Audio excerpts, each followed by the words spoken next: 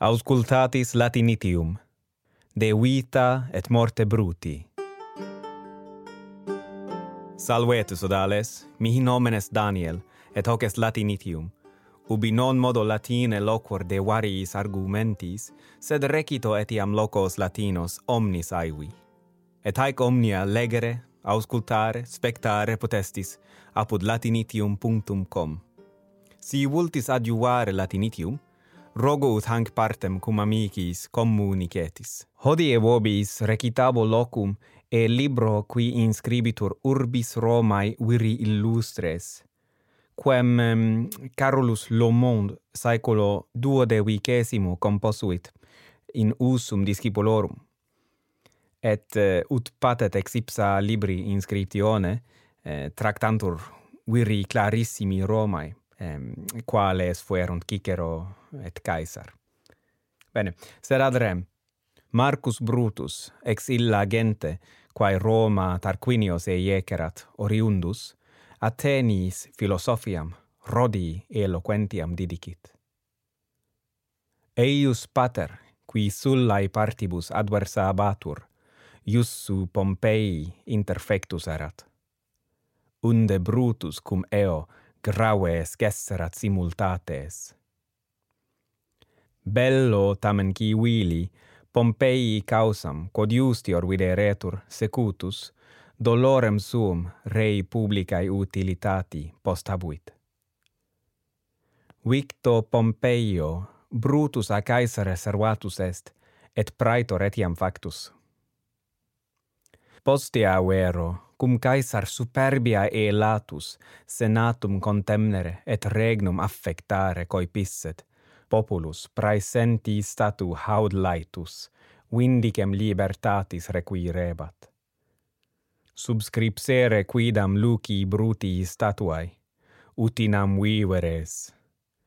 Item ipsius Caesaris statuae. Brutus, quia reges eiecit, primus consul factus est. Hic, quia consules eiecit, postremo rex factus est. Inscriptum quoque est Marci Bruti praetoris tribunali, dormis brute. Cognita populi Romani voluntate, Brutus adversus Caesarem conspiravit. Pridie quam Caesar est occisus, Porcia, Bruti uxor, Catonis filia, consilii conscia, egresso cubiculum Bruto, cultellum tonsorium, quasi unguium resecandorum causa poposcit, eoque velut forte e lapso se vulneravit. Clamore deinda ancillarum in cubiculum revocatus objurgare eam coipit, quod tonsoris praeri puisset officium. Cui secreto Porcia non est, inquit, hoc temerarium factum meum, sed in tali statu nostro mei erga te amoris certissimum indicium.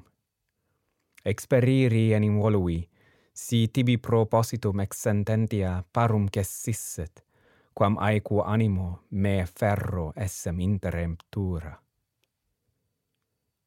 Quibus verbis auditis, Brutus ad caelum manus et oculos sustulisse dicitur, et exclama visse. Utinam dignus tali coniuge maritus videri possem. Interfecto Caesare, cum Antonius vestem eius sanguinolentam ostentans, populum veluti furore quodam adversus conjuratos inflammasset. Brutus in Macedoniam concessit, ibique apud urbem Philippos adversus Antonium et Octavianum dimicavit.